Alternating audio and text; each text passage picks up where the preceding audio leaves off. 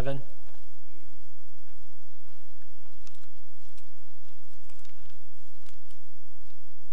In this passage, we are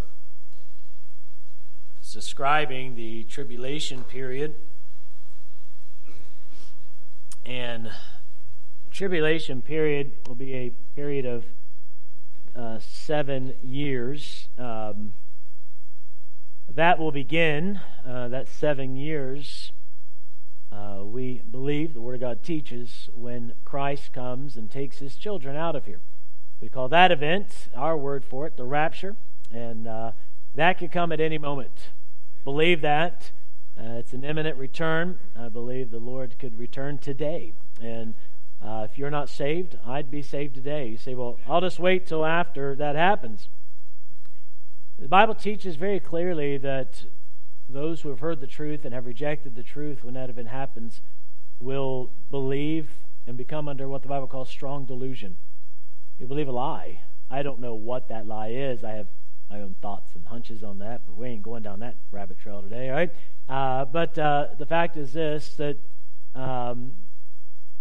it is imperative that if you've never trusted the Lord as Savior, do so today.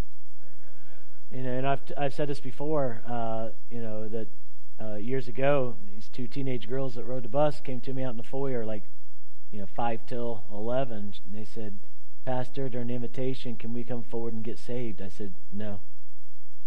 And they're like, no? I was like, no. You need to get saved, and you do it right now. And you say, why would you do that? I really believe there's no reason the Lord couldn't come back this morning. And if you're not saved, I wouldn't even wait till the invitation now. I come forward right now. I'd grab that person next to you and let them take the Word of God and show you. I believe we're that close. But what we're reading here, the Lord's going to come. He's going to call all of His children out of here. And when that happens, it will begin what the Bible calls this week of tribulation, 7 years of tribulation, time of Jacob's trouble. This world's going to experience things that it's never experienced before. And there'll be judgments of God. But God is fair and God is just. And God will allow what we're going to read about this morning. There will be 2 witnesses that God allows to preach truth. For those who have never heard the gospel, they will hear this. The whole world will take notice of these 2 witnesses. We don't know who, the names of these 2 witnesses. I have my idea, but that's all it is, so we're not going to go down that rabbit trail either, right? But there's 2 witnesses that will begin to preach, and the world will hate them. Understand, by the time we're introduced to these 2 witnesses, we are at the midpoint of the tribulation. The first 3.5 years, and I only say this to give some context to what we're reading. It's fascinating. Love studying these things, and I'm not afraid to study the book of Revelation. Matter of fact, it's the only book in the Bible that God puts a blessing upon those who study this book. It's a wonderful book. But the first 3.5 years of tribulation, when you study it and Daniel and Ezekiel and put all things together, the world is going to get in chaos, and there will rise a world leader that's going to bring a temporary peace. And he will act like he is Israel's best friend. And he is known, we call him, and the Bible calls him too, the Antichrist. And he will seemingly bring peace. He'll defend Israel from invaders from the south, the north, and the east, and set up, basically the whole world will just love this Antichrist, and you won't be able to buy or sell or anything without his approval. But in any case, at the midpoint, this 3.5 years, all right, this midpoint of this tribulation, the Antichrist will turn on Israel. And he will go into the temple, the Bible teaches. He'll declare himself to be God. And an abominable act, and then he'll turn on Israel. The Bible in the book of Revelation teaches that 2/3 of Israel will be slain during that time. In the midst of that, there's these 2 men that are preaching. And these two men are sharing the truth of what's going on. And we're going to read that this morning in Revelation chapter 11. We'll jump in verse number 3. Well, let's just read verse 1. That's all right.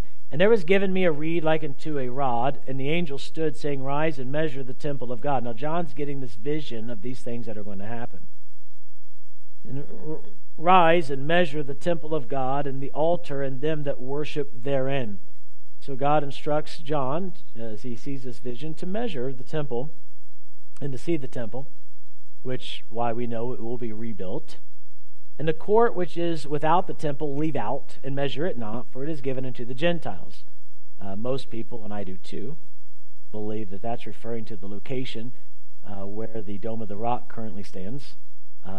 You'll see it in all the pictures, that big golden dome there in Jerusalem. And God says not to mess with that. That's been given to the Gentiles. But it says, in the holy city shall they tread underfoot 40 and 2 months. What is 40 and 2 months? It's 3.5 years. So for 3.5 years, the Gentiles will come in and they will tread underfoot the city of Jerusalem. It will be, people will be slain, and be just a devastating scene. Verse number 3, and I will give power unto my 2 witnesses. And they shall prophesy 1,260 days. Was 1,200, and that would be 60 days. That is 3.5 years. All right? So for 3.5 years, they're going to be God's witnesses, clothed in sackcloth. These are the 2 olive trees and the 2 candlesticks standing before God of the earth. And if any man will hurt them, fire proceedeth out of their mouth and devoureth their enemies. And if any man will hurt them, he must in this manner be killed. God will give a special hedge of protection about these 2 men as they are preaching for 3.5 years. People will hate them, but they can't touch them. Verse 6, these have power to shut heaven, that it rain not in the days of the prophecy, and have power over waters to turn them to blood, and to smite the earth with all plagues as often as they will. They will perform miracles, just like Moses did, just like Elijah did. They'll perform miracles. Verse number 7, and when they shall have finished their testimony, the beast that ascendeth out of the bottomless pit and shall make war against them, and shall overcome them and kill them. At the end of this period, when God has allowed them to preach these 3.5 years, the Antichrist, under the devil's leadership, will kill these 2 men. Well, God was protecting them. He was. And He is. He allows this to happen. We'll keep reading. And their dead bodies shall lie in the street of the great city, that's Jerusalem, which spiritually is called Sodom and Egypt, and where also our Lord was crucified. And they of the people and kindreds and tongues and nations shall see their dead bodies 3 days and a half, and shall not suffer their dead bodies to be put in graves. I remember my grandpa preaching on this passage back in the late 80s, mid 80s, and saying that somehow, he didn't know how, but somehow these 2 men will be slain and the whole world will be able to see their bodies. Now, he didn't know how that was going to happen. There ain't nothing to that now. It'll be on everybody's phone and it'll be on everything, right? No issue now, but I remember him saying that. But in verse number 10, and they that dwell upon the earth shall rejoice over them, being dead, and make merry, and shall send gifts one to another. They're going to start celebrating. I saw a Christmas card one time that had this verse on it. It said, and they that dwell upon the earth shall rejoice over them and make merry and shall sing gifts one to another. I was like, if you know what that verse is talking about, that's the worst Christmas card I've ever seen in my life. All right, but anyways, that's what it said. All right, but anyways, it says they're going to start giving presents to each other and rejoicing over these 2 witnesses being dead, because these 2 prophets tormented them that dwell on the earth. They just didn't like their message. But then, and after 3 days and a half, the Spirit of life, that's capital S, the Holy Spirit is going to do this, the Spirit of life from God entered into them, and they stood upon their feet. God resurrects them. And great fear fell upon them which saw them, which is everyone. The whole world's going to see them rise from the dead. And it will cause great fear. You think? See, this sounds like some weird show. This is going to happen. Verse 12, and they heard a great voice from heaven saying unto them, Come up hither. And they ascended up to heaven in a cloud, and their enemies beheld them. The whole world is going to watch as they ascend to heaven. Now we'll stop there in our reading. Say what happens next. The Lord comes back. And literally, not just in the clouds, but he comes back. And all the nations of the world will gather because they're already so mad at these two witnesses and everything. They'll gather against the Lord, and there'll be this great battle planned. Not much of a battle. When the Lord comes back, he just speaks the word, and the battle's over. And he will rule and reign. Satan will be bound to rule and reign for 1,000 years. Now, I say all that. That's the context. That's what we read. But let's look at these two witnesses today. Let's just consider something this morning, just a simple thought. Just want to bring across. Let's pray. Father, Lord, we love you. Thank you, Lord, for your word. Thank you, God, for the testimony, Lord, of these men. I pray that, Lord, you just please help us as, Lord, we look at something that is yet to come. But your word's very clear what will happen, and we know it shall. Lord, I pray you'd use it to, Lord, speak to our hearts this morning. It's in your word because, Lord, we're blessed to read this and we're blessed to study this. And I pray that you'd help us this morning as only you can. In Christ's name I pray. Amen. So at this 3.5-year point, these men will start preaching. The Antichrist will turn against Israel. Eventually, the Antichrist, will slay these two men, and they'll lie in the streets of Jerusalem. There, as it says there in verse number 8, we know it's Jerusalem because it says where the Lord was crucified. All right? So we know that it's the city of Jerusalem. You say, why is it called those other things? Well, it's called, at this point, all right, it's called Sodom because of, spiritually, you notice that, all right? Because of the great immorality and pride and perversion that will be found in that land during that time. Again, the Gentiles have come, they tread it underfoot. Israel's being slain, it's basically being taken over, and they're bringing sin everywhere. But it's called spiritually Sodom because of its immorality. Egypt because of its imprisonment, just like Israel when they were in Egypt, they were prisoners, they were slaves. And they will mistreat the Jews during this time, and they will, hold them captive. I don't know how, why, or what, and how that's going to work, but it's called Egypt because, again, they will be rounded up, and this is not something we have to think really hard to try to imagine because it's already happened in this world. The Jews will be rounded up, and they will begin to be slain, killed, put to death. So it's called Egypt for the imprisonment, and then it's called the Great City. The Great City, all through Revelation, is Babylon, which is head of the Antichrist and his empire and its philosophy. And so, of course, I like to alliterate, but Sodom because of its immorality, Egypt because of its imprisonment, and it's called the Great City because of its imperium. That's going to be where the Antichrist is going to set up, where he's going to rule from. Because he thinks himself as being God.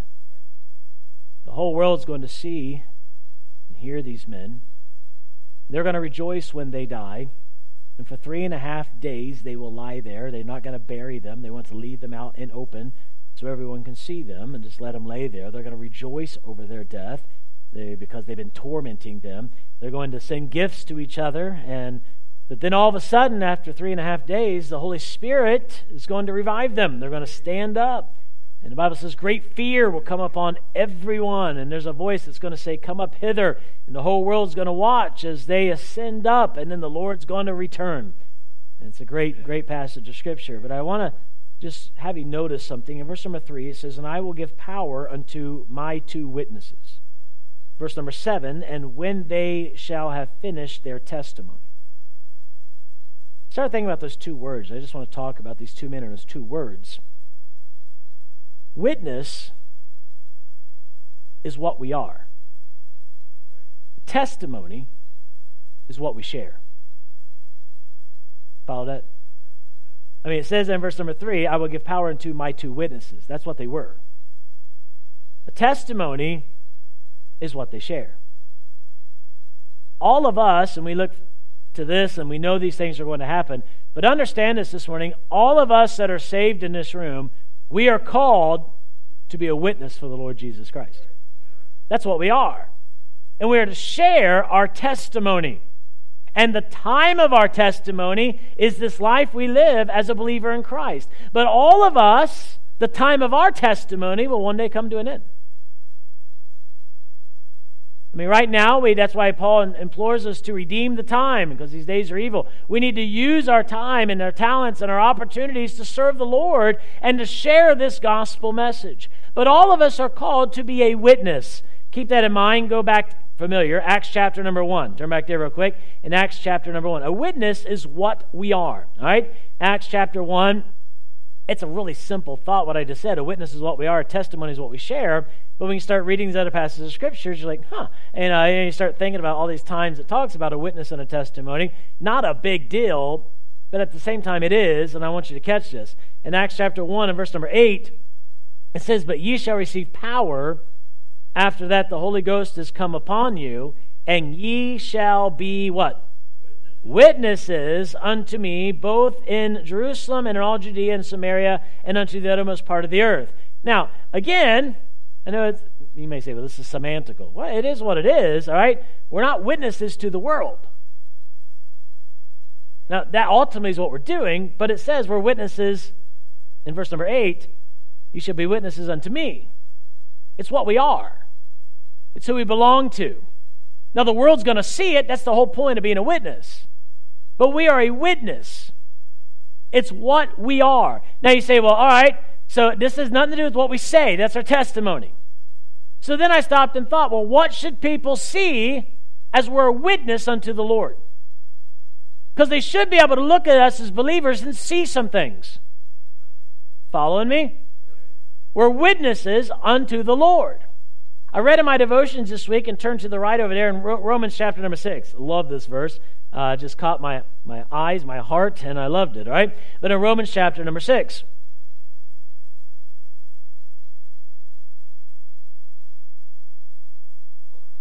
Romans chapter 6 talks about how we no longer are servants of sin.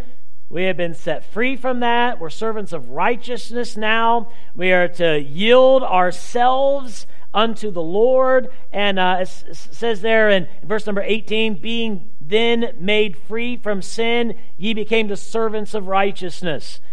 Sin no longer controls the believer. Amen? You're saved. You've been set free from that. And now we serve, again, we're servants of righteousness. We want to do what is right. "I speak after the manner of men because of the infirmity of your flesh. For as ye have yielded your members servants to uncleanness, and to iniquity unto iniquity, even so now yield your members servants to righteousness unto holiness." You used to have no problem watching us before we got saved and realized we're sinners. We were a witness unto that. I mean, again, we look at a lost world and say, oh, they're so evil. Well, they're not saved. They're a witness of what sin is. And that was all of us too. We'll keep reading verse 20. "For when we were the servants of sin, for when ye were the servants of sin, you were free from righteousness. What fruit had ye then in those things whereof ye are now ashamed? For the end of those things is death." You don't get saved if you live and die as a servant of sin. The wages of sin is death. Eternal separation from God. But verse 22. "But now, being made free from sin, and become servants to God, ye have your fruit unto holiness, and the end everlasting life." Now there's a different fruit in our life.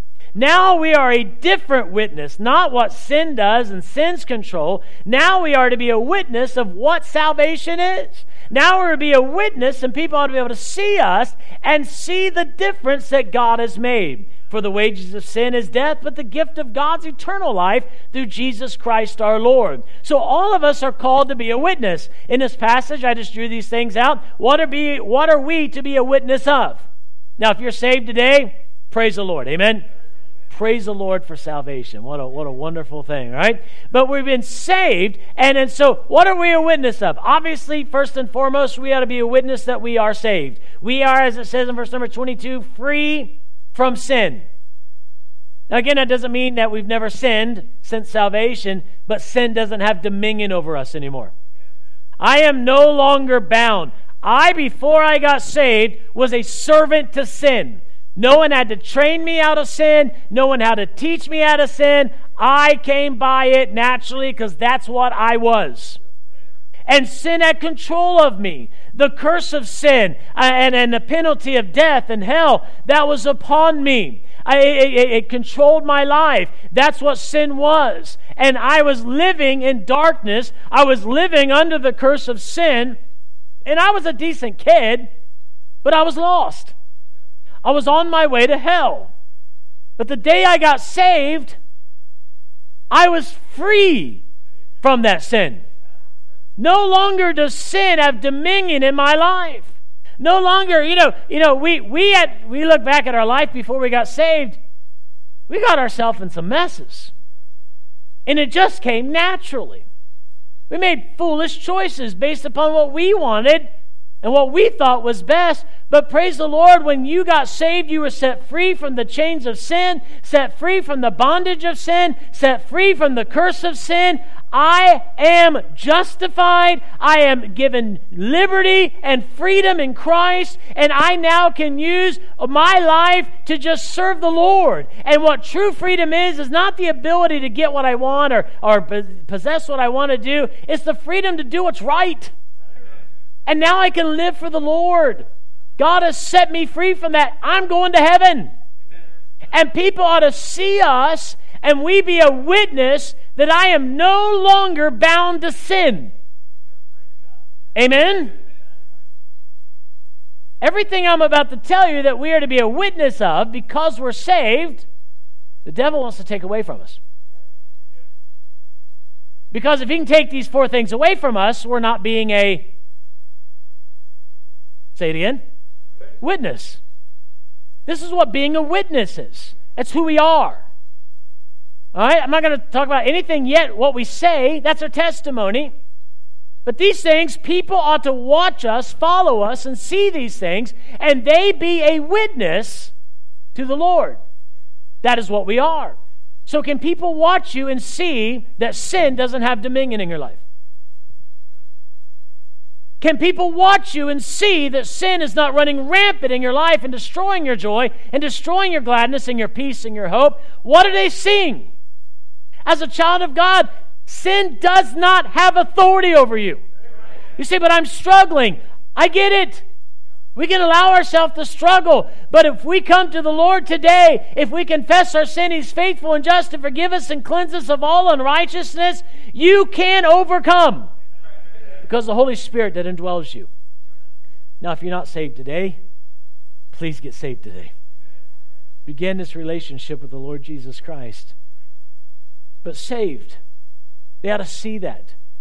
They ought to see that we're saved. And look at verse number 22 again. But now being made free from sin and become servants to God. They ought, this is what a witness, this is the fruit of being a witness for the Lord. They ought to watch us and look at us and follow us and know we're saved and then know that we're His servant. Amen.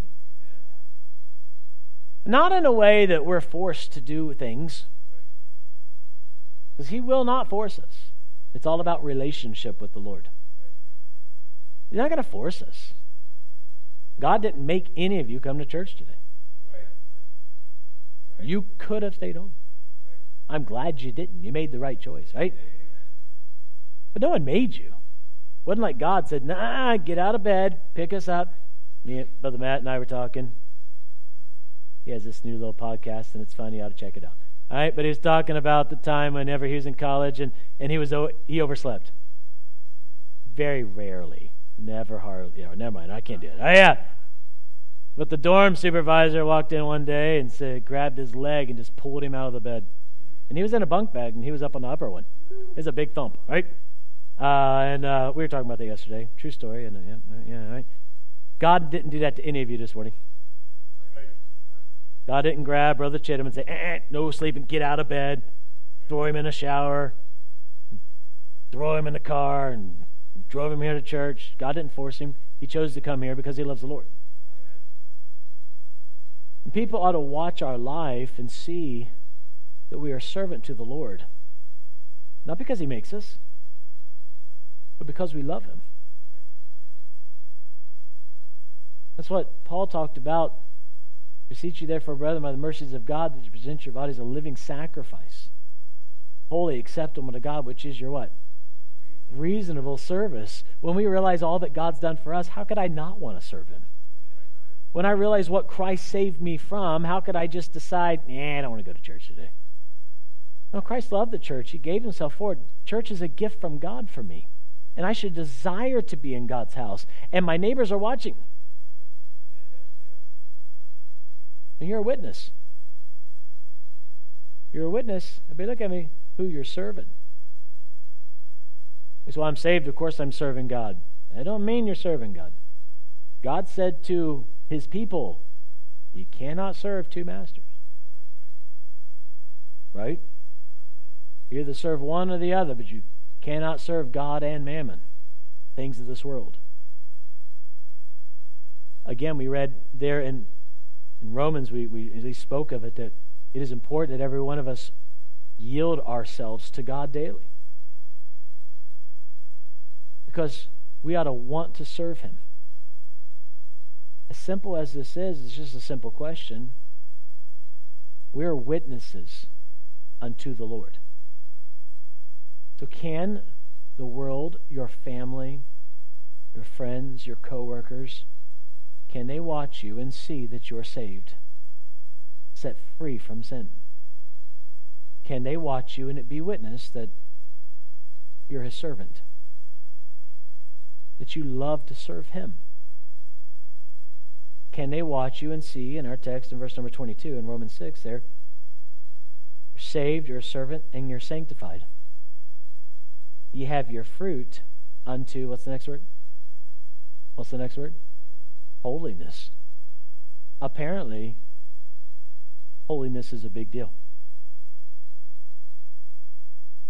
Not to earn favor with God. No, I say this all the time. I don't strive. I fell just like you do. I don't strive to live a holy life in order for God to love me more. Matter of fact, I read this morning in Romans, there's nothing that can separate you from the love of God. Praise the Lord for that, right? But I don't try to live a holy life in order to get God to love me or to keep him from not loving me. Matter of fact, there's nothing that can stop God from loving you. And even when I fail, as we talked in our Sunday school about this morning, when I run to God, that's his joy. Such a blessing. But holiness is important because we're witnesses unto God. Everybody catch this. This is really important. I'm preaching to the church here real quick, right? There's this modern philosophy in churches today, which is of the devil, which is this. If you become more like the world, you're going to be able to reach the world. That's not what's taught in Scriptures. We're witnesses unto God. They ought to see in our life that we're saved. They ought to see in our life that we choose to be a servant. And by the way, if you love him, you keep his commandments. It's all about love. It's about choice. You know, my wife, again, she didn't make me push in the sock drawer this morning. I did it because I love her. I got something out of the cabinet this morning, got a cup out, take a few vitamins and some water. I closed the cupboard because I know she likes it. She likes the cupboards closed. She didn't force me, and I'd never hear about it if I didn't. But I do it because I love her. And the world should see our life of love. That's why we serve. And then they should see a sanctified life, a holy life. Holiness is still important. It's still right to be holy. We sang this morning as a congregation, take time to be holy. This new philosophy that's going on, and it's unfortunately in a lot of churches, is, just do whatever you want to do. Long as you don't get drunk, have a few drinks, dress however you want to, listen to whatever you want to, do whatever you want to do. You say, you can do those things and go to heaven. You can do those things and go to heaven. But the fact is this, you're not pleasing God. You're hurting yourself. And you're not being a witness. Matter of fact, it's a blasphemy to who God is. What you're testifying is sin still controls me. And we're living this life, and again, I'll just be really blunt. They love to preach it, and they love to teach it, and they love to put it out there and say, hey, you can come here and do whatever you want to do. And you can come here and do whatever you want to do. But the fact is this, we're still going to preach what the Bible says, and God still wants us to be holy. And what they never want to talk about is the repercussions of that kind of life. When all of a sudden, husband and wife have to separate.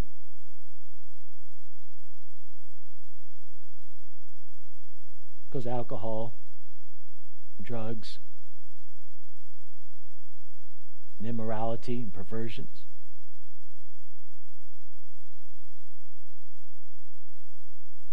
It's the truth. They feel better about themselves sitting in a church that condones unholiness until their life falls apart. But that's what sin does every time. We're all a witness. And we're a witness unto God. And our witness should show that we're saved. Our witness should show that we're His servant. Our witness should show that we are sanctified. Our life should be different than the world. Again, I'm not mad at the world, but there ought to be a difference in my life. When I stop at the red light with my window down, my music shouldn't be, all that the world is loving and enjoying about all their wickedness. It should be different. When someone cuts me off the road, this one's going to hurt. I shouldn't get angry and yell, curse, yell at them, try to get them back, pull in front of them and cut them off. Makes you feel better. We ought to be different. When someone mistreats us, we ought to return in kindness. He said, that's hard. That's being a witness to the Lord. Our life should be one that they can see a difference. People want to argue and talk, and I get it. But you know it to be true too. You're walking out in the world and you hear a certain song, someone singing. I heard this preacher this week. I went to a revival meeting and sat and listened to this preacher preach, and he said he was at Goodwill. And he was singing about the cross. And they went around the aisle, and this other guy was waiting on the other side and said, I love the cross. And they fellowshiped with each other for a while. That song was different. His song revealed who his Lord was.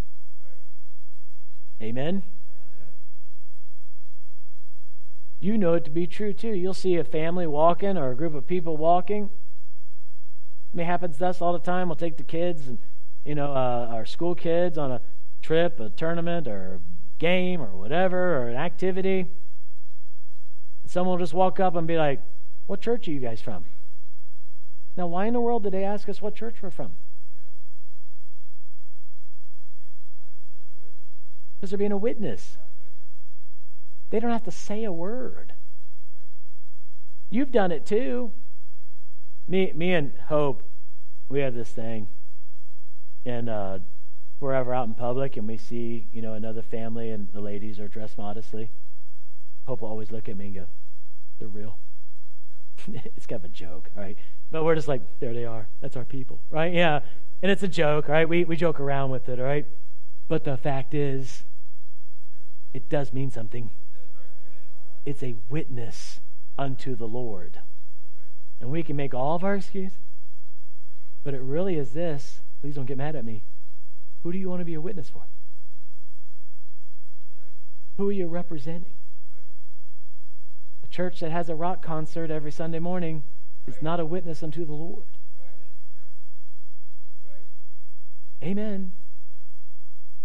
Oh, you're awful quiet today. But yeah, that's what we're supposed to be, amen? Our life should be a witness that we're saved. Our life should be a witness that we're a servant to the Lord. Our life should be a witness that we're sanctified. And then one last thing in this verse, and the end, everlasting life. Our life should be a witness that we're saved, we're a servant, we're sanctified, and we're sealed. Amen. Everlasting life. You say, how in the world are you a witness to that? I'll tell you how. That no matter what I go through in this life, it's going to be okay. I may mourn, I may cry. There's a time for that. There's a time for grief. But I know one day it's all going to be behind me. I know one day there'll be no more pain. I know one day there'll be no more sorrow. It's a little difficult week for our family. Looking back, when Crystal passed away. But the fact is this, it will hurt. I have a lot of memories. But I know I will see them again one day. And that's the difference, and that should be our witness. It's eternal life. It's everlasting life. We're on the winning side. Amen. No matter what this world throws at me, it will one day be behind me. No matter what I go through, no matter what pain I have to experience in this life, someday there'll be no more pain. No matter how many tears I have to shed, I know one day all tears will be wiped away. I know that is coming because I'm God's child. We're to be witnesses. But then our text, you don't have to turn there, we'll just speak it. But in Revelation 11 and verse number 7, it said, until the time that the time of their testimony was finished. The testimony is what they shared. These two witnesses, they spoke the truth. Praise the Lord. I look at their life in Revelation there, what we read, and you see the power of God in their life. They're referred to as being two olive and two candlesticks, both representing the Holy Spirit's continual empowering and them being a light to the world. They had the power of God in their life. They had the protection of God in their life. Amen. I mean, the Lord would only allow something to happen to them. It had to go through Him first. You saw the performance of God in their life and that God did miracles through them. And the fact is, you and I, as we share our testimony, you can expect the power of God, and you shall be witnesses after that the Holy Ghost has come upon you. Amen. He told us with the Great Commission, all power is given unto me.